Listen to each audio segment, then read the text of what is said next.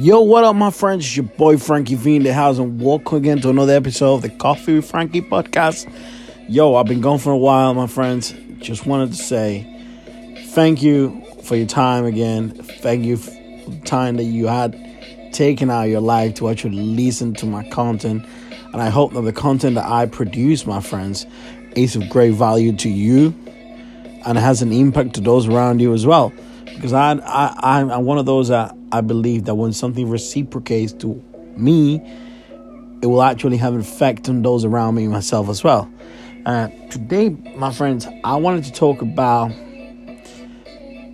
the uncertainty that we're living on today, moving on forward. Unfortunately, if we are not being hit by the virus, we are being hit by the fact that we have to pull back from our normal standards, life, and the way we live, and the things we do, and the moments we share, and the habits that we have. Some of us have to stop working because we have to help with this situation, the virus. The fact that we if we continue to work every day and continue to be connecting with those around us and try to live a normal life, this virus ain't going to go away. It ain't going to stop. It's just going to carry on and multiply around us. So I think the best way around this is, my friend, for us to actually take a step back, be grateful. That time will give us the space to actually rethink and revalue our approach. Perhaps whatever targets you had for this year, you may have to push them forward a bit on down the line, and rekindle your spirit and try to believe that somehow, some way, this is gonna make your life better in a sense, because I believe that we tend to value very little the things that we take the most for granted. And freedom is one of those things. And when our freedom is taken away, for whatever cause may be, we'll tend to realize the things that we take for granted. The thing that amazed me the most lately is that how spoiled are we as a society. I mean,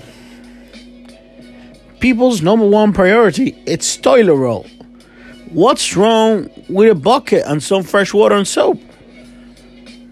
What's wrong with that? How can you prioritize a loaf of bread over some damn toilet rolls?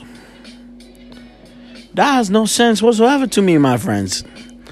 That's not something I want to prioritize at all. But that's not something I really wanted to talk about. I wanted to talk about you. I wanted to let you know, my friends, that despite this moment, despite the situation that we're going through, this is a time that you've been given. This is an opportunity for you to center yourself around the things that truly are meaningful for you, and to give your life a more meaningful, more grounded approach on the things that you want to build moving on forward down the line on your future life and career. Perhaps spiritually, perhaps in your family, perhaps in the things and time that you value the most. If you were one of those that gave your family very little time with your own, I think you have now realized that anything can be taken away from you very easy. So don't take anything and anyone around you for granted. Appreciate it for what it is and value it at your most. So God bless you, my friend. I hope you have a great day. May the Lord give you another opportunity to see the sun shine and rise tomorrow morning. What can I say? Thank you very much. You're your boy Frankie V in the house. Bye.